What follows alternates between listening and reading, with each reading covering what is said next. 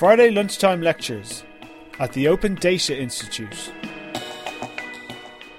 Hi, welcome everybody. I'm Laura Davis. I'm the ODI's Head of Content. Thank you all for coming this lunchtime to hear Richard Leeming from the RES project at the BBC. Working for RES, he will talk to us about what that project is doing to encourage museums and art galleries to use open data and benefit from using open data.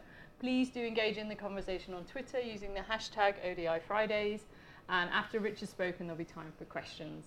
Thanks very much. Well, thank you all very much for giving up your Friday lunchtime to come. As Laura's just said, I'm from the Research and Education Space project. We are a joint partnership between the BBC, JISC, and an organisation called Learning on Screen, which used to be the BUFEC. If when you were at school, teacher wheeled a big telly in and showed you a TV programme, it was them that made that possible. So what I'm here to talk about is not only what we're doing, but also about the fantastic work that is going on across the whole of the cultural sector in implementing linked open data for their collections. But that work does need an awful lot of help. It's work that's being done by some very committed people, and you'll hear from some of them in the presentation. But they need strategic help, they need money, they need technical support, and they need really buy-in, in some cases, at the very top of their organisations. So just to tell you a little bit more about the research and education space, the aim of the project is to make it easier for teachers, students and academics to discover and use material held in the public collections of broadcasters, museums, galleries and libraries, as well as publishers. And what we're doing is, there's three prongs to it. We're building a platform that is an open platform built by the BBC, which organises and indexes the catalogues of publicly accessible archives if they're published as linked open data with the licensing formatted correctly. We're also a collaboration. We're working with public sector organisations to release their collections in the form of linked open data to assist in the discovery of their assets. And we're also an ambition to stimulate developers to build products powered by RES for teachers, learners and academics to help them access that data and collections. Now this is the Culture White Paper, which was released by the government earlier this year. And David Cameron using his favourite word there, passionately, which he uses a lot. And this is the preface. And David Cameron's been showing us his interest in culture only this morning, and apparently he's been recreating the walk across the cover of the Beatles' Abbey Road album with Tessa Jowell. The picture's got a large van in the back of it. I think the Beatles managed to avoid having a large van in the back of it. Anyway, I shouldn't be politically controversial. It's very bad if you work for the BBC. Anyway, I think he believes this. I mean, clearly believes this. The whole of the government believe this. And I think that if you believe in equality of access, attracting all and welcoming all, then you're talking about open, aren't you? Because that's really the best way of achieving all of those ambitions. Now, the white paper talks about the value of culture, and actually, commendably, it does start about talking about the intrinsic value of culture and the social value of culture. And the intrinsic value of culture, I'm reading now directly from the white paper, is it creates inspiration, enriches lives, and improves our outlook on life. The evidence suggests that culture has an intrinsic value through the positive impact on personal well-being. And data shows that engaging with culture, such as visiting, attending and participating, significantly increases overall life satisfaction. And the social value of culture is that it has important social benefits in terms of health, communication, and community cohesion and education. And there's considerable evidence of the beneficial impact of arts on both physical and mental health. So the impact of culture, the intrinsic and social value of culture, is enormous, as is the economic value of culture. Oh, wrong one. Yes, £5.4 billion. That is the economic value of culture in this country. That's around 0.3% of the total UK economy. And the government's very proud that this has gone up 59% in nominal terms since 2010, whereas the rest of the economy has only gone up by about 16%. So we can see that culture is playing an increasing part in our lives. And heritage tourism is worth £26 billion to our economy. That's 2% of our GDP is generated through heritage tourism. I'm actually slightly surprised it's as little as that. If you think of especially here in London, the amount of people coming in and seeing our fantastic cultural institutions, you can't walk down a road outside half of them without bumping into coach loads of tourists, then I'm surprised it's as little as that. And the number of people employed in the heritage and cultural sector is increasing since 2011. There's now 321,000 people. So this is an important sector in our economy. And the Arts Council have also done an awful lot of work on the value of culture as well. They looked at society and looked at how high school students who engage in the arts at school are twice as likely to volunteer as those who don't engage in the art, 20% more likely to vote. They look at the employability of students, which goes up if they engage in arts. And they look at how culture and sport volunteers are more likely than average to be involved and influential in their local communities. Look at the health and well-being and say that those who attended a cultural event or place in the previous 12 months were almost 60% more likely to report good health compared to those who are not. Theatre goers are 25% likely to report good health. Causation or correlation? I don't know, but let's not go into that. Research has shown that higher frequency of engagement with arts and culture is generally associated with a better subjective level of well-being. You look at the economy, I've already talked about that, but every pound spent in culture, an additional £2 and a penny is generated in the wider economy through indirect and induced multiplier events. And in 2011, 10 million inbound visits from people coming in from outside the UK involved engagement with the arts and culture, representing 32% of all visits to the UK and 42% of all inbound tourism expenditure. And in terms of education, students from low-income families who take part in arts activities at school are 3 times more likely to get a degree than children from low-income families who don't engage in arts activities. So I think positive evidence there that the cultural sector is very, very important to the UK as a whole. And the government believes in this. They are going to do something. They're going to write a report, which is really good news. But actually, we could be cynical, but that is the way government works. So I think what that report services the ambition is they want to make the UK one of the world's leading countries for digitised public collections content, and they want users to employ a seamless experience online and have the chance to access particular collections in depth as well as search across all collections. Now, reading that yesterday, I thought this is very much like the sort of thing my colleague Bill Thompson might have said, and I wonder why there's a correlation between those two things. So how are they going to influence this? As I say, they're going to write a report.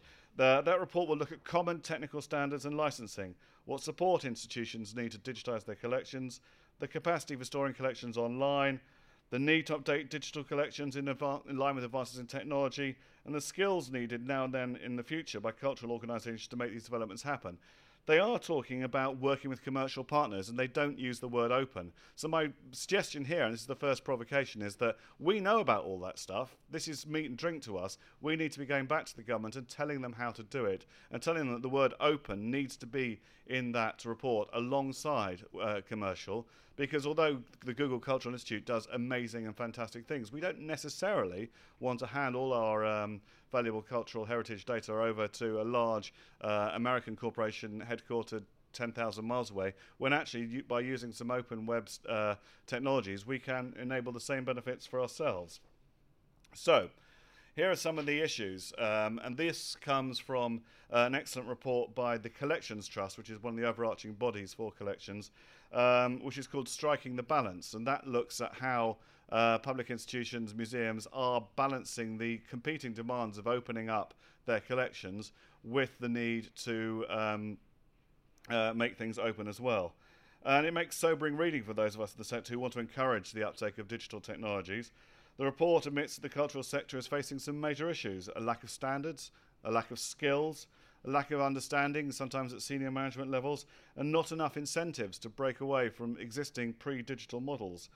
The joy of this job that I have now is I get to go around and talk to people in cultural institutions all over the country, and several times I come across the same conversation, and it was voiced to me particularly by a senior digital leader at an institution that probably everyone in the world has heard of, who, I'm not going to name the institution or the person, and they said that they are blocked from opening up their collections data into open models because the people at this institution like to use it to sell books. And they sell sometimes several hundred copies of those books every year.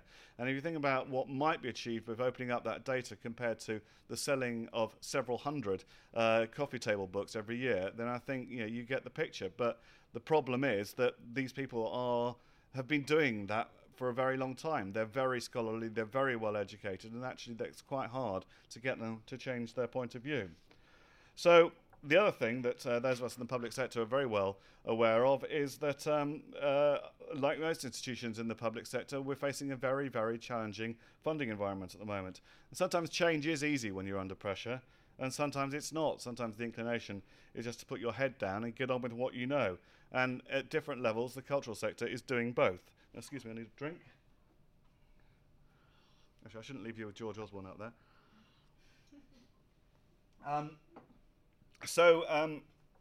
But it has to be said that the cultural sector does understand that digital is absolutely vital for their future.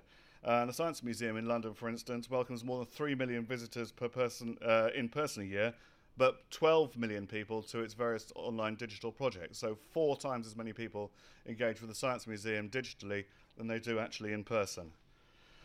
So, focus on open. Most museums and most galleries and so on have expressed an interest in going open, but in the absence of a clear definition, the actual implementation of this intent as a policy direction or as a series of actions is very far from clear.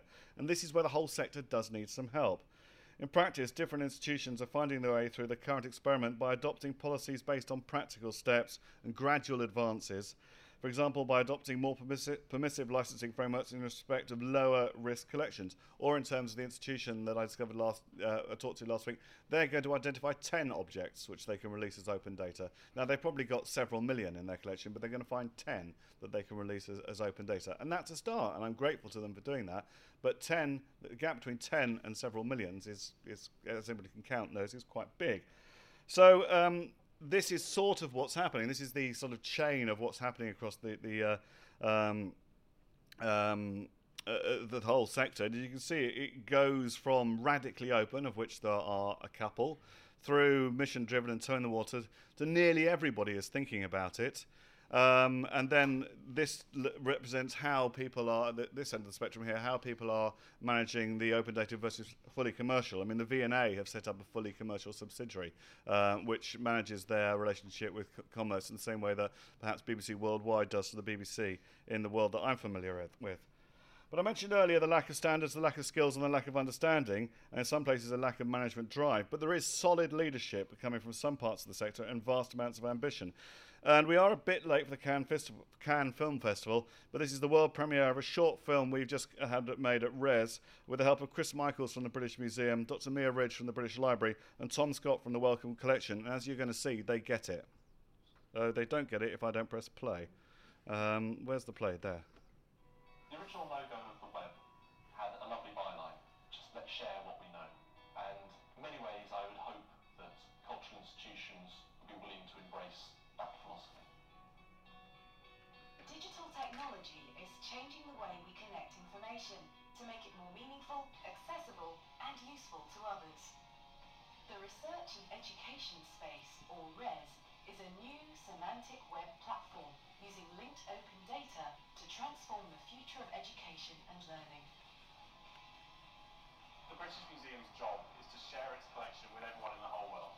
And just as we do our job to put all of our objects on display, so now our job is to share our data and the data about our objects with everyone in the whole world. And linked open data is the best way by which to do that. The benefits for us in making content available as linked open data is that it spreads more widely. We're particularly interested in linking to other collections. For not to go mainstream, I think that ironically we need to stop thinking about technology. Too often when a linked open data project starts, people immediately start thinking about triple stores and XML and RDF and ontologies. And actually the place to start is to think about your users, the information you've got, how your users think about that information and how you can sensibly model it to their benefit. To make your data more accessible, it needs to be openly licensed.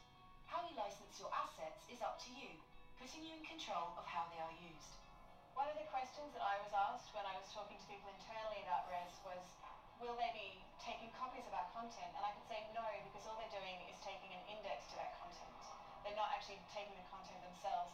That made it a lot easier to get approval internally because people were comfortable knowing that RES only wanted the metadata and not actual copies of our objects or of our images. The whole of the British Museum's digital collection is available via RES. That means over 3 million objects telling the story about the whole of the human race from the beginning of time to now is available in open data for use through the RES platform. Wickham has got a large digitalisation programme, and we've currently digitalised about 100,000 objects, ranging from books to manuscripts to paintings, and all of that is available through RES. The new PSI directive, which came into law last year, really asked public institutions to think and define what their public task is. Why are you here? What are you really here to do? One of those things is to share and make available the information you have for others to use and reuse.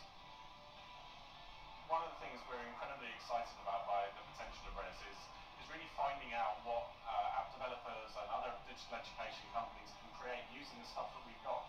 We want you to join us in RES as we build up this web of knowledge so that together we can connect the past to help inspire a future generation of learners.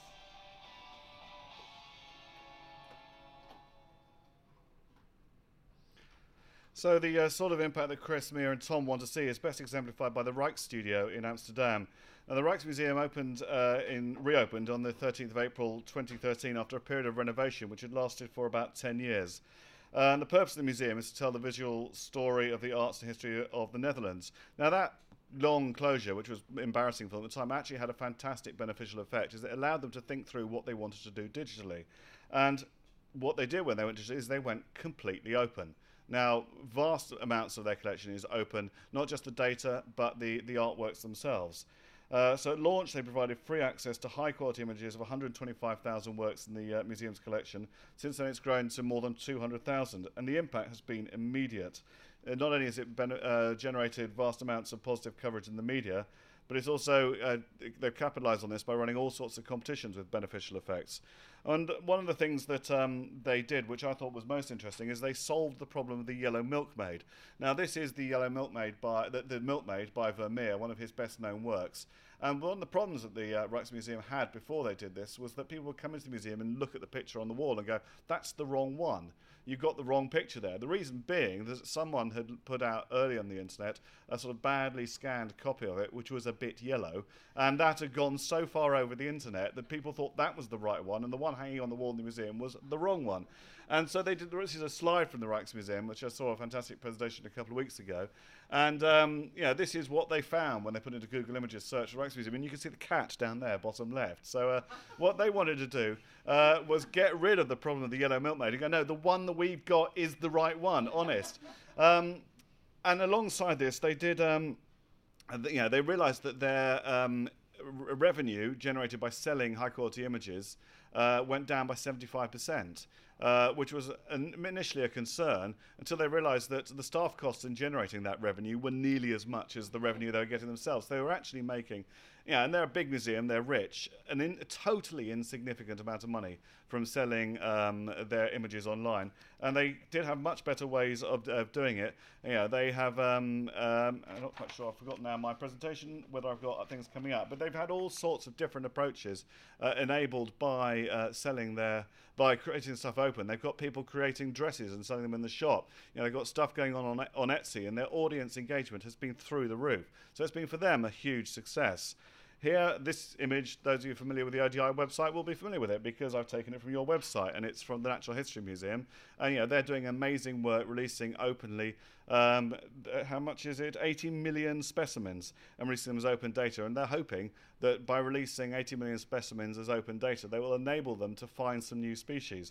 And as we've seen in the film, there's fantastic work going on at the Wellcome Library, the British Museum and the British Library. Yesterday, the People's Collection of Wales in Cardiff have released all their we worked with them, and yesterday they said they'd done the work and it's being moved to their live server today. So I'm hoping that as of today, the People's Collection of Wales, which has got vast amounts of bilingual stuff in English and Welsh, will be available as linked open data. And we finally validated all the data from the Wordsworth Trust yesterday as well. So it was 2 collections we helped make open only yesterday, which was a very good day. So another big success story from the UK is the York Museums Trust, who released 60,000 images openly last year under a CC by SA 4.0 license. And there have been huge benefits. Now, many people have not heard of Williametti. I hadn't heard of Williametti until now. But this image here, which is his most well-known work, went from a 50-word entry on Wikipedia to a 2,000-word entry on Wikipedia. Nothing to do with the author. They didn't write any of it. It was all written up by people. They worked with their Wikimedia in residence to put this article on the front page of the day their new galleries opened. 13,000 people read that article on the first day, which is several times more than the number of people who would go into the doors of a relatively small regional museum, even one in a tourist city like York. So it's been absolutely fantastic for them. My favourite example of them releasing so much data openly and images openly was that some of it found its way into the Daily Mail. The Daily Mail published some articles based on some images they'd downloaded from the York Museums Trust, but the Daily Mail so couldn't cope with the idea of things being released openly that they made up their own copyright slogan and put it on top of the images, even though they were open images. They didn't need to have any copyright, but you can imagine, in Brothermere House, that, oh my God, it's open, we've got to pretend it's still licensed. So this is my smiley face for the benefits of open data. I'm grateful to the Open Knowledge Foundation, who've articulated and identified the benefits of openly licensing digital content. So increased public awareness, increased discoverability of content, improved opportunities for audience participation, secondary improvements in quality of content, stimulating innovation and creativity, increased educational use, increased use for research and scholarship, and intercultural dialogue and understanding. So these are the sort of benefits of releasing linked open data. And this is the sort of thing that we in RES are trying to build upon. The project was set up as part of the vision for the wider digital public space. Now, with the departure of my boss, Tony Aggie, to the New York Public Library, that we're hearing less about that now, but the idea of the digital public space is still there, and effectively it's what we're building with RES, even if we have a slightly narrower focus. And here is a short film. Old and new is happening. A technological innovation which will unlock the publicly held archives of many great institutions and inspire new ways of learning in the digital age. The research and education space, RES, aims to make it easier for teachers, students and academics to discover and use material held in the public collections of museums, broadcasters, libraries, galleries and publishers to enhance learning. The research and education space searches the web, retrieving linked open data published by institutions about their collections, then organises and indexes it. The index data describes topics and resources and directs applications to where they are located. The resources can be anything: TV programs, radio shows, images, documents, or other digital assets. The platform does not republish digital media itself. Instead, it finds places where the same topic is described, keeping track of where it can be found and whether it can be accessed. It delivers a comprehensive list of everything about that particular topic. RES then provides open APIs, enabling anyone to build teaching products that can be simply and easily accessed by UK students, teachers and academics. Most search engines look at everything available across the web. For example, if you search for Bastille, it will display high-ranked material first, making it more likely to get references to the potland than the French fortress. And it's not always clear who the material belongs to. The research and education space works differently. When you use a product powered by RES, your search will match the topic of your choice, and the platform will provide you with the information about the related resources from all the reliable collection holders it knows about. We want greater collaboration with collection holders to release your catalogues as linked open data. We want the vision of product developers to help us shape the many digital products which can be powered by RES. And we want to hear from those in education to tell us what you want. We need you to help us make RES the best in class. And having watched that film about 100 times, I'm now beginning to find that pun great very slightly at the end. So what Res is trying to do is solve the problem illustrated here, which is my favourite picture of the internet. It's the problem of open. Now, this is not the internet you say, this is a park.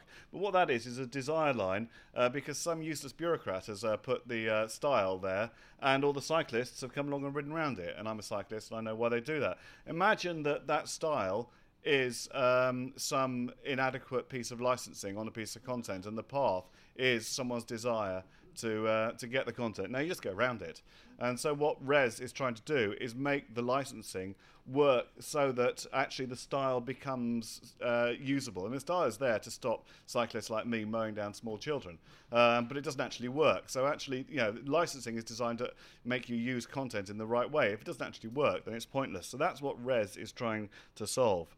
It's also trying to solve this problem as well, which is when you're looking for a bit of content, you have to dive down into one silo, come back out, go across, dive down into another silo, come back out. And although our museums and galleries have some amazing stuff on them, if it's not sort of in the place where you want it, then it does become very, very hard to find. So Res is trying to solve that problem. And we end up with stuff like this. That we have about 70 million digitised assets available to Res. We've got data from the British Museum, the Open University, Europeana, the BBC, and I've given you most of the rest of the list already. We're talking to dozens of other institutions.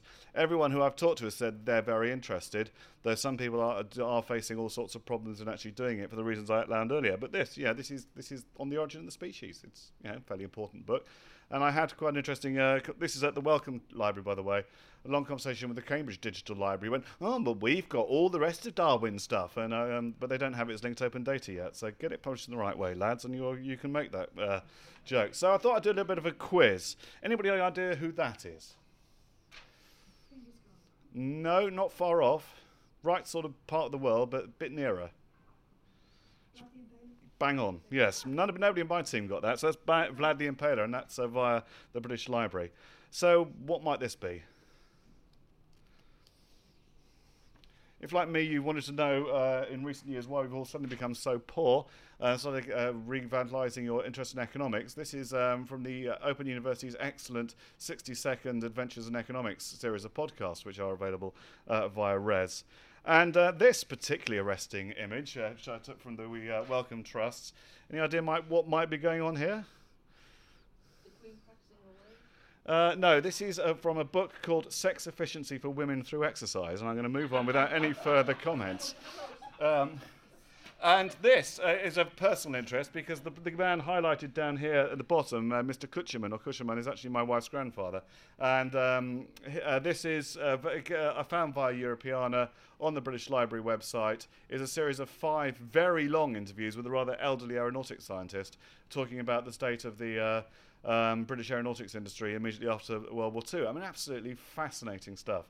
And this is all the sorts of stuff which is sitting on our cultural and institutions' websites, which is actually, they're doing their best to make it findable, but it is, because there's so much of it, quite hard to find. So we do need some input from the incredible creativity of people like you. I mean, where is the city mapper for culture? Because, that could or would be amazing. We need what we in the BBC call shiny things, which is the way of saying to bosses, look, here's something that you can do. We need lots and lots of shiny things.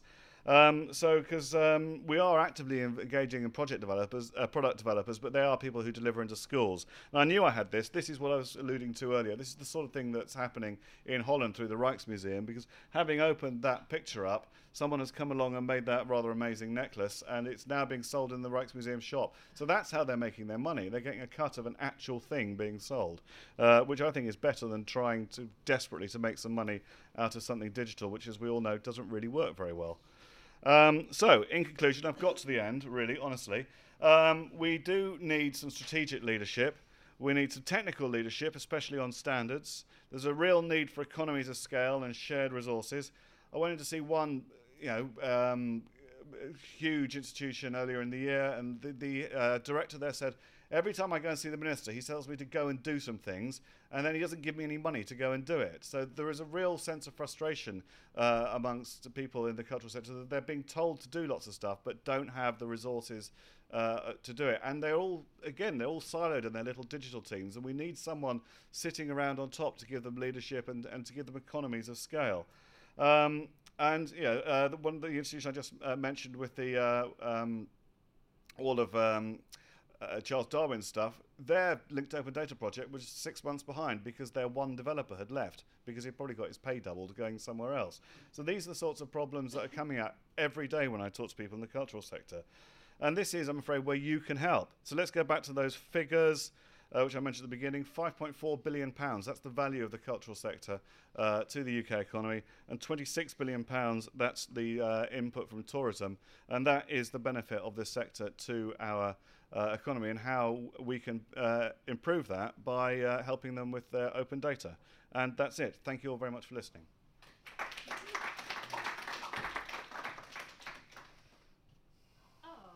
I've made a bit of a mess, sorry. Nice. Yeah. Oh, thank you, Richard. That's it's okay. always so entertaining and engaging listening to you talk about these things.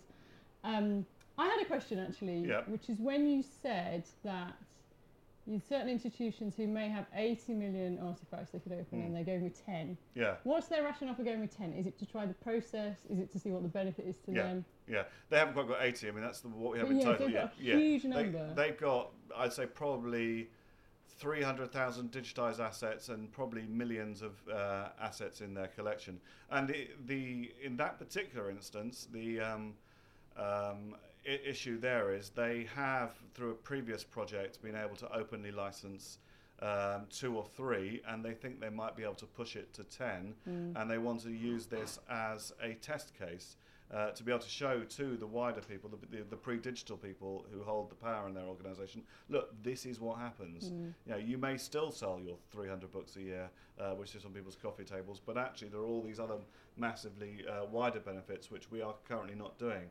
So it's it's a standard internet experience, which is experiment and fall forwards fast. Yeah. Great. Okay. Just a reminder, the questions are being recorded. So open up to the floor. Has anyone got any questions? I'll come around with this mic and I will attempt to use the mic successfully. That should be... Oh, Freya. There we go. It's working.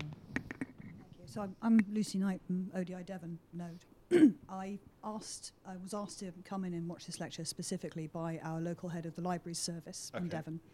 And so straight to the practical. If Devon Libraries or Devon Records Office or any of the small organisations in a small place like Devon have assets that they want to digitise or are already digitised and they want to share them on your platform, how does that work? Okay, we have a developer section on our website which gives the overview. The 60-second thing is we would need you to publish your collections data as linked open data, openly licensed, with a link to the URL of a machine-readable license contained in the data. The assets they refer to don't have to be openly licensed. The BBC's assets are not openly licensed. We can't, so it's not our job and it's not reasonable to tell people how to license their assets. So any license on your assets is reasonable, and but you again has to be machine readable and there has to be a link to it. We can provide some help, but we are an extremely small team. So I could happily point you to where all the documentation is. If you're members of CILIP, we work with CILIP, so they understand what we're doing. We would sort of give you some advice and help you get on with it. Okay, brilliant, thank you. Hi, Pauline Roach from ODI Birmingham and various other open data initiatives. I was just going to ask you about CILIP, actually, the Chartered Institute for Librarians and Information Professionals, for those who don't know what it is. Have you had any contact with the Libraries Task Force in the course of the work that you're doing? Yeah, my colleague Bill Thompson, I mentioned earlier, who is one of the people who initiated RES before I joined, he is on the BBC's representative on the Libraries Task Force. So yes, that's all I know though, so I don't know what we're doing, but if you feedback through the Libraries Task Force and look for the easily recognisable Bill Thompson, then he can fill you in on that. Okay, I've tweeted the link to the Task Force blog as well, which I think are excellent and for everybody to read. Good, thank you. We just had a request, Richard. Can we get just your... If you put the click share back on. Yeah. It might have gone away. What do you want? Can we have your conclusion slide? Yes. So Okay. everyone can digest Right. it. Any more questions? Oh, is the mic on still? Perfect. So you want that Can you slide? multitask? Richard? You No, do both I'm of a those. man. Of course I can't multitask. There we go. Hello. So which representation or dataset are you using for representing the licensing in a machine-readable way?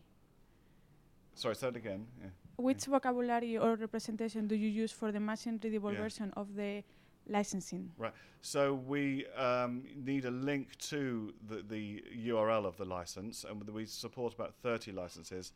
In terms of the vocabulary, that's not my area of expertise, and the basic architecture of the system is designed to accept any vocabulary, though obviously if standardized vocabularies are used, that makes it easier for the poor overworked server.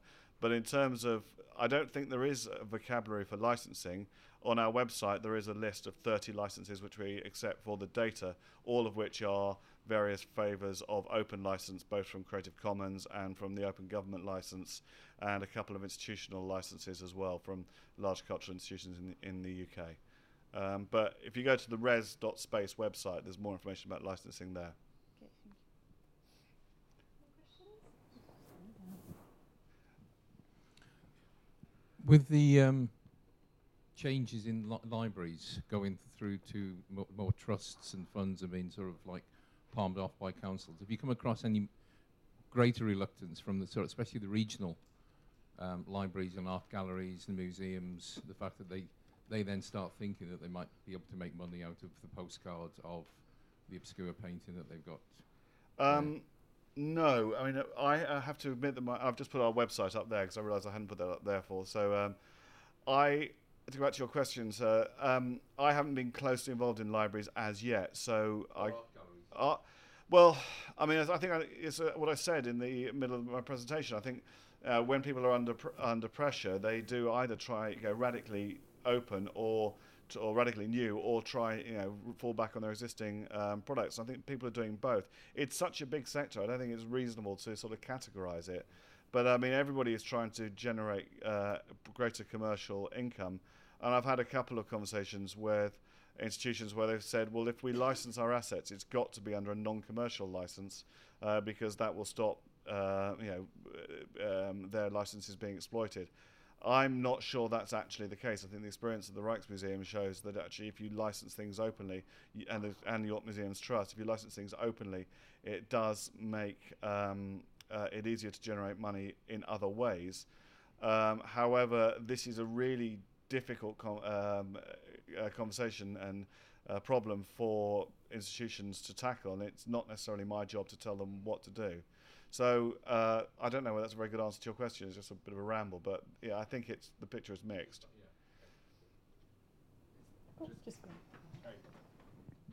There's a slight conflation of the data and the images you're talking about, and I think you could have lower resolution version of images available openly, but that doesn't mean you're giving the high resolution images that the licensing people are interested in. That's a very good question. I'm grateful to you for asking it, because yes, actually you're right. I didn't really explain our approach to licensing of data versus assets very well in this presentation. In other presentations I do, but it's a good point to call me out on.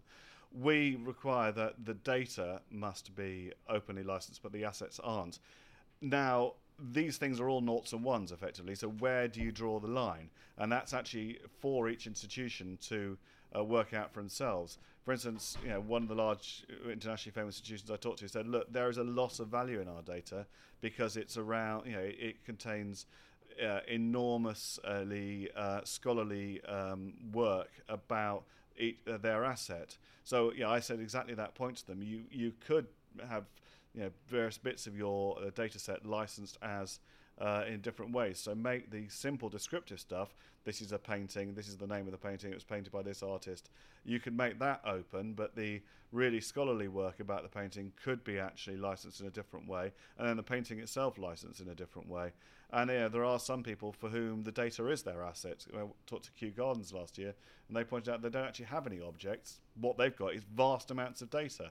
And actually, again, it's about where the cut-off in a data set is between openly licensed and perhaps more restrictively licensed. But that's for each institution to work out because they know their stuff. But thank you. Gentleman back there. This is really interesting. We're doing something similar in sport. I just wondered if you had any other examples across other industries that you took inspiration from when you looked to do this work. I'm going to do a lot of reading into how you've done this here and be very interested to draw the comparisons. But who else have you looked at for this? The inspiration started before I joined the team, so I wasn't part of the initial conversations about to set it up. But I think there's been a lot of work, a lot of thinking gone around the whole of the digital public space for many years leading up to this sort of when this project started in 2012. So I don't know whether they did go away and look at other institutions, but they other sectors. Certainly, I've never heard sport mentioned before, and I'd be very keen to find out more about what you're doing in sport, because it's a two-way street. I think we can both learn from one another. But the ideas come from, I think, a long-held desire by my former boss, Tony Aggie, now at the New York Public Library, Bill, my current colleague, and various others, to look at how we enable our cultural institutions to make full use of what they are. So, it's, as far as I understand, it's been all around cultural institutions and not around other sectors. We look at the ODI and we look at the benefits that TfL done with Citymapper, and we look at what the work that's done in other sectors here. But I think the whole of the project, the thinking has mostly been on around cultural institutions. But the Warwick Commission did a report on the digital public space, which was published either last year or the year before. So I can see you making notes. So look up the Warwick Commission digital public space, and if not, then email me and I'll send you a link to it. We also have the Citymapper slide in our presentation. Oh, okay, good. It's probably because it's the best example, isn't it? Laura, lady down here. Hi, so I'm actually working for the government, so I'm interested to see whether after that white paper there's anything positive that came about in open data just because it was in the news or it was in the air. Is there anything that came out of it from your perspective that you think it helped that the open paper went out? Not immediately, though. I mean, it was only 3 months ago, and I think this sector does move quite slowly. So I think it stimulated some conversation. I think it's reminded the sector that this is something they need to do. The sector as a whole is, from the conversations I've seen, delighted that the government has paid such close attention to it. I mean, it's a huge white paper, and actually digital is only on one page. So there's a lot of other things they need to take account of as well. But certainly we in my team will be wanting to try and stimulate some conversation about what we can feed back into that report. And I know there have been conversations with DCMS about a platform for the cultural sector. So I think it was a useful kick, and it's upped the ante a bit, but nothing game-changing so far as I understand yet. Okay. And I have a second bit to that question. I was one of those sados that follows Ed Vasey on Twitter, so I got me too, a first look at this paper quite early. And it amazed me that I got to page 20-something, and nowhere in there he had or someone had defined what they mean by culture and the different mediums or the different, culture is quite big. Yes. So in your area, the type of culture that you'd like to see open, which ones do you think are more appropriate for this, that canon should be seen at first? I mean obviously the art and the books but anything else? I mean, it's an enormously big question. I think what we're focusing on in our project is actually the foundation technology, which is publishing collections as linked open data. there is fantastic work already being done around art with the Your Art project, or is it Your Art or Art UK, which the BBC was involved in. It's now moved off our site. I don't think there's an answer to that question. I think the joy of the internet is, of course, the curve which goes from up there and down along there, and everybody has got an interest in something, and the point of this of technology is that it can benefit niche collections as much as it can benefit world-leading collections.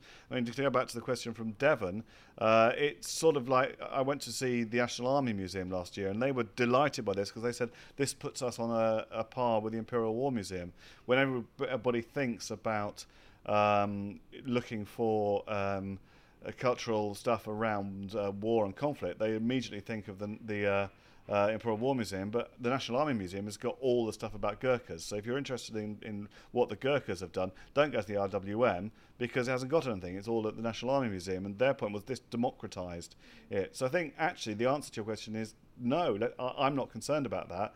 I'm concerned about creating a technical level playing field which sort of democratises the whole thing and allows makes it as easy to find niche stuff as it is to find, something from the National Gallery or the British Museum, or whatever. So, yeah. Thank you. Any Chap at the back. You said the report didn't game change anything. Will this game change the BBC?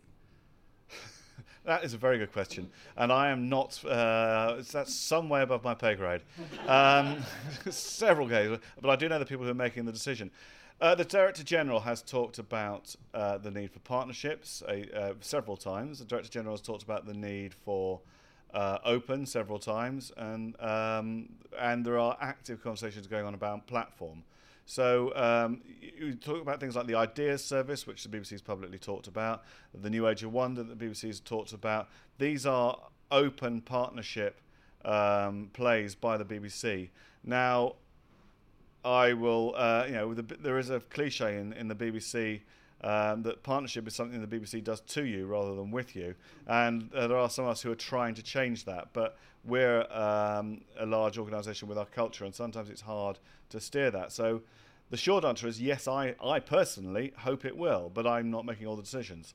And the BBC is an organisation in a lot of change at the moment, and we haven't really known how we were going to exist until last week. So there's still an awful lot to play for, but yeah, there are active conversations going on about this sort of thing being the foundation for a partnership play by the BBC in which we treat cultural institutions as our equals rather than trying to make them conform to our own guidelines. So the actual answer from you is probably maybe or I don't know? Stronger than maybe. I hope so rather than I don't know. But I mean, unless I were the Director General, I couldn't answer yes because I don't have the ability to say that. But I hope so is the short answer. Jeff over there had a...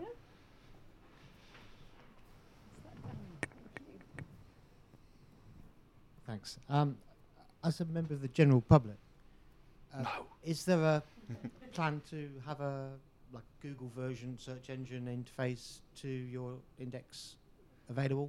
I'm glad you asked that question, because one of the things I didn't talk about is how we in the team are not building a user interface. We've built one user interface, and that's a web app over the Shakespeare collection that we launched out of the BBC archive to coincide with the Shakespeare Festival. But in general, no, we are not building a user interface. And that's for a whole bunch of reasons, but the main one is because we've built an open platform with an awful lot of potential uses. We don't want to stymie any development by doing something which might be seen by the wide world as job done. So we are actively working with product developers in the educational space, and I have an engagement program with people who build software platforms for schools like virtual learning environments and learning management systems. But it's an open platform. The APIs are explicitly described. Anybody can come along and build anything they want to on top of it. So we probably wouldn't go out of our way to help somebody building something cool on top of it, but neither can we or would we want to stop them. And you mentioned Google, and we are fundamentally different from Google. And that was sort of alluded to in the film. I mean, Google cares about the number of links to a page. And that's the Bastille example. If you go and search for Bastille now, you will get 10 pages of links to the landfill indie band, and you'll get absolutely nothing at all about the French fort or the storming of the Bastille or whatever. Whereas with Res, you search for Bastille in the right context, and you will get stuff back about the storming of the Bastille or the French fort, and nothing at all about the band, because our search contextualizes. And Google also doesn't really care about licensing, and it doesn't really care about provenance, and it doesn't really care about permanence. Google only cares about the number of links, which is absolutely right for a consumer-facing search engine, but for something which is being used to dive deep into archives is not as good. So we're doing a completely different job to Google. Yes, but as somebody wanted to research a topic, it'd be fantastic to gain access to your index. Yes, and I'm afraid I can't help you, and neither am I ever going to be in a position to help you. You will need to find somebody who can build an interface on top of it, and it should be relatively straightforward. So, I mean, Europeana would be the answer. The bulk of the data in our collection is Europeana data. So, but we're doing a slightly different job for a public interface. Yes. If it's cultural data you're looking for, then Europeana has 52 million objects findable via Europeana from all across Europe. Though again, not their coverage is patchy because people have to format their data in the right format for Europeana, and some institutions see that as an overhead. But nonetheless, they are absolutely the leading game in town. Time for one final question, if there are any more. One more down here. I'm from Seoul. Hello. To ask this question, finally. Anyway, why is linked data not just open data? Do you have any specific reason or requirements internally? Yeah, this echoes a question I was asked in a call I had this morning.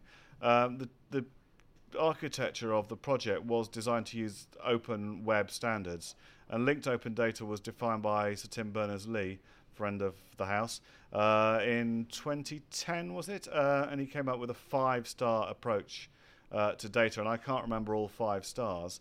But linked open data is a data set that is linked and open. And obviously there's a lot more to it than that, but it is data that contains links to other data sets and data that is openly licensed. So you can have linked data which is not openly licensed, and you can have open data which is not linked. So we require data that is both linked and open, and that's where I think the real value lies. Thank you. Great. Thank you everyone for your questions, and thank you again to Richard. Thank you for coming in. You've been listening to a Friday lunchtime lecture brought to you by the Open Data Institute.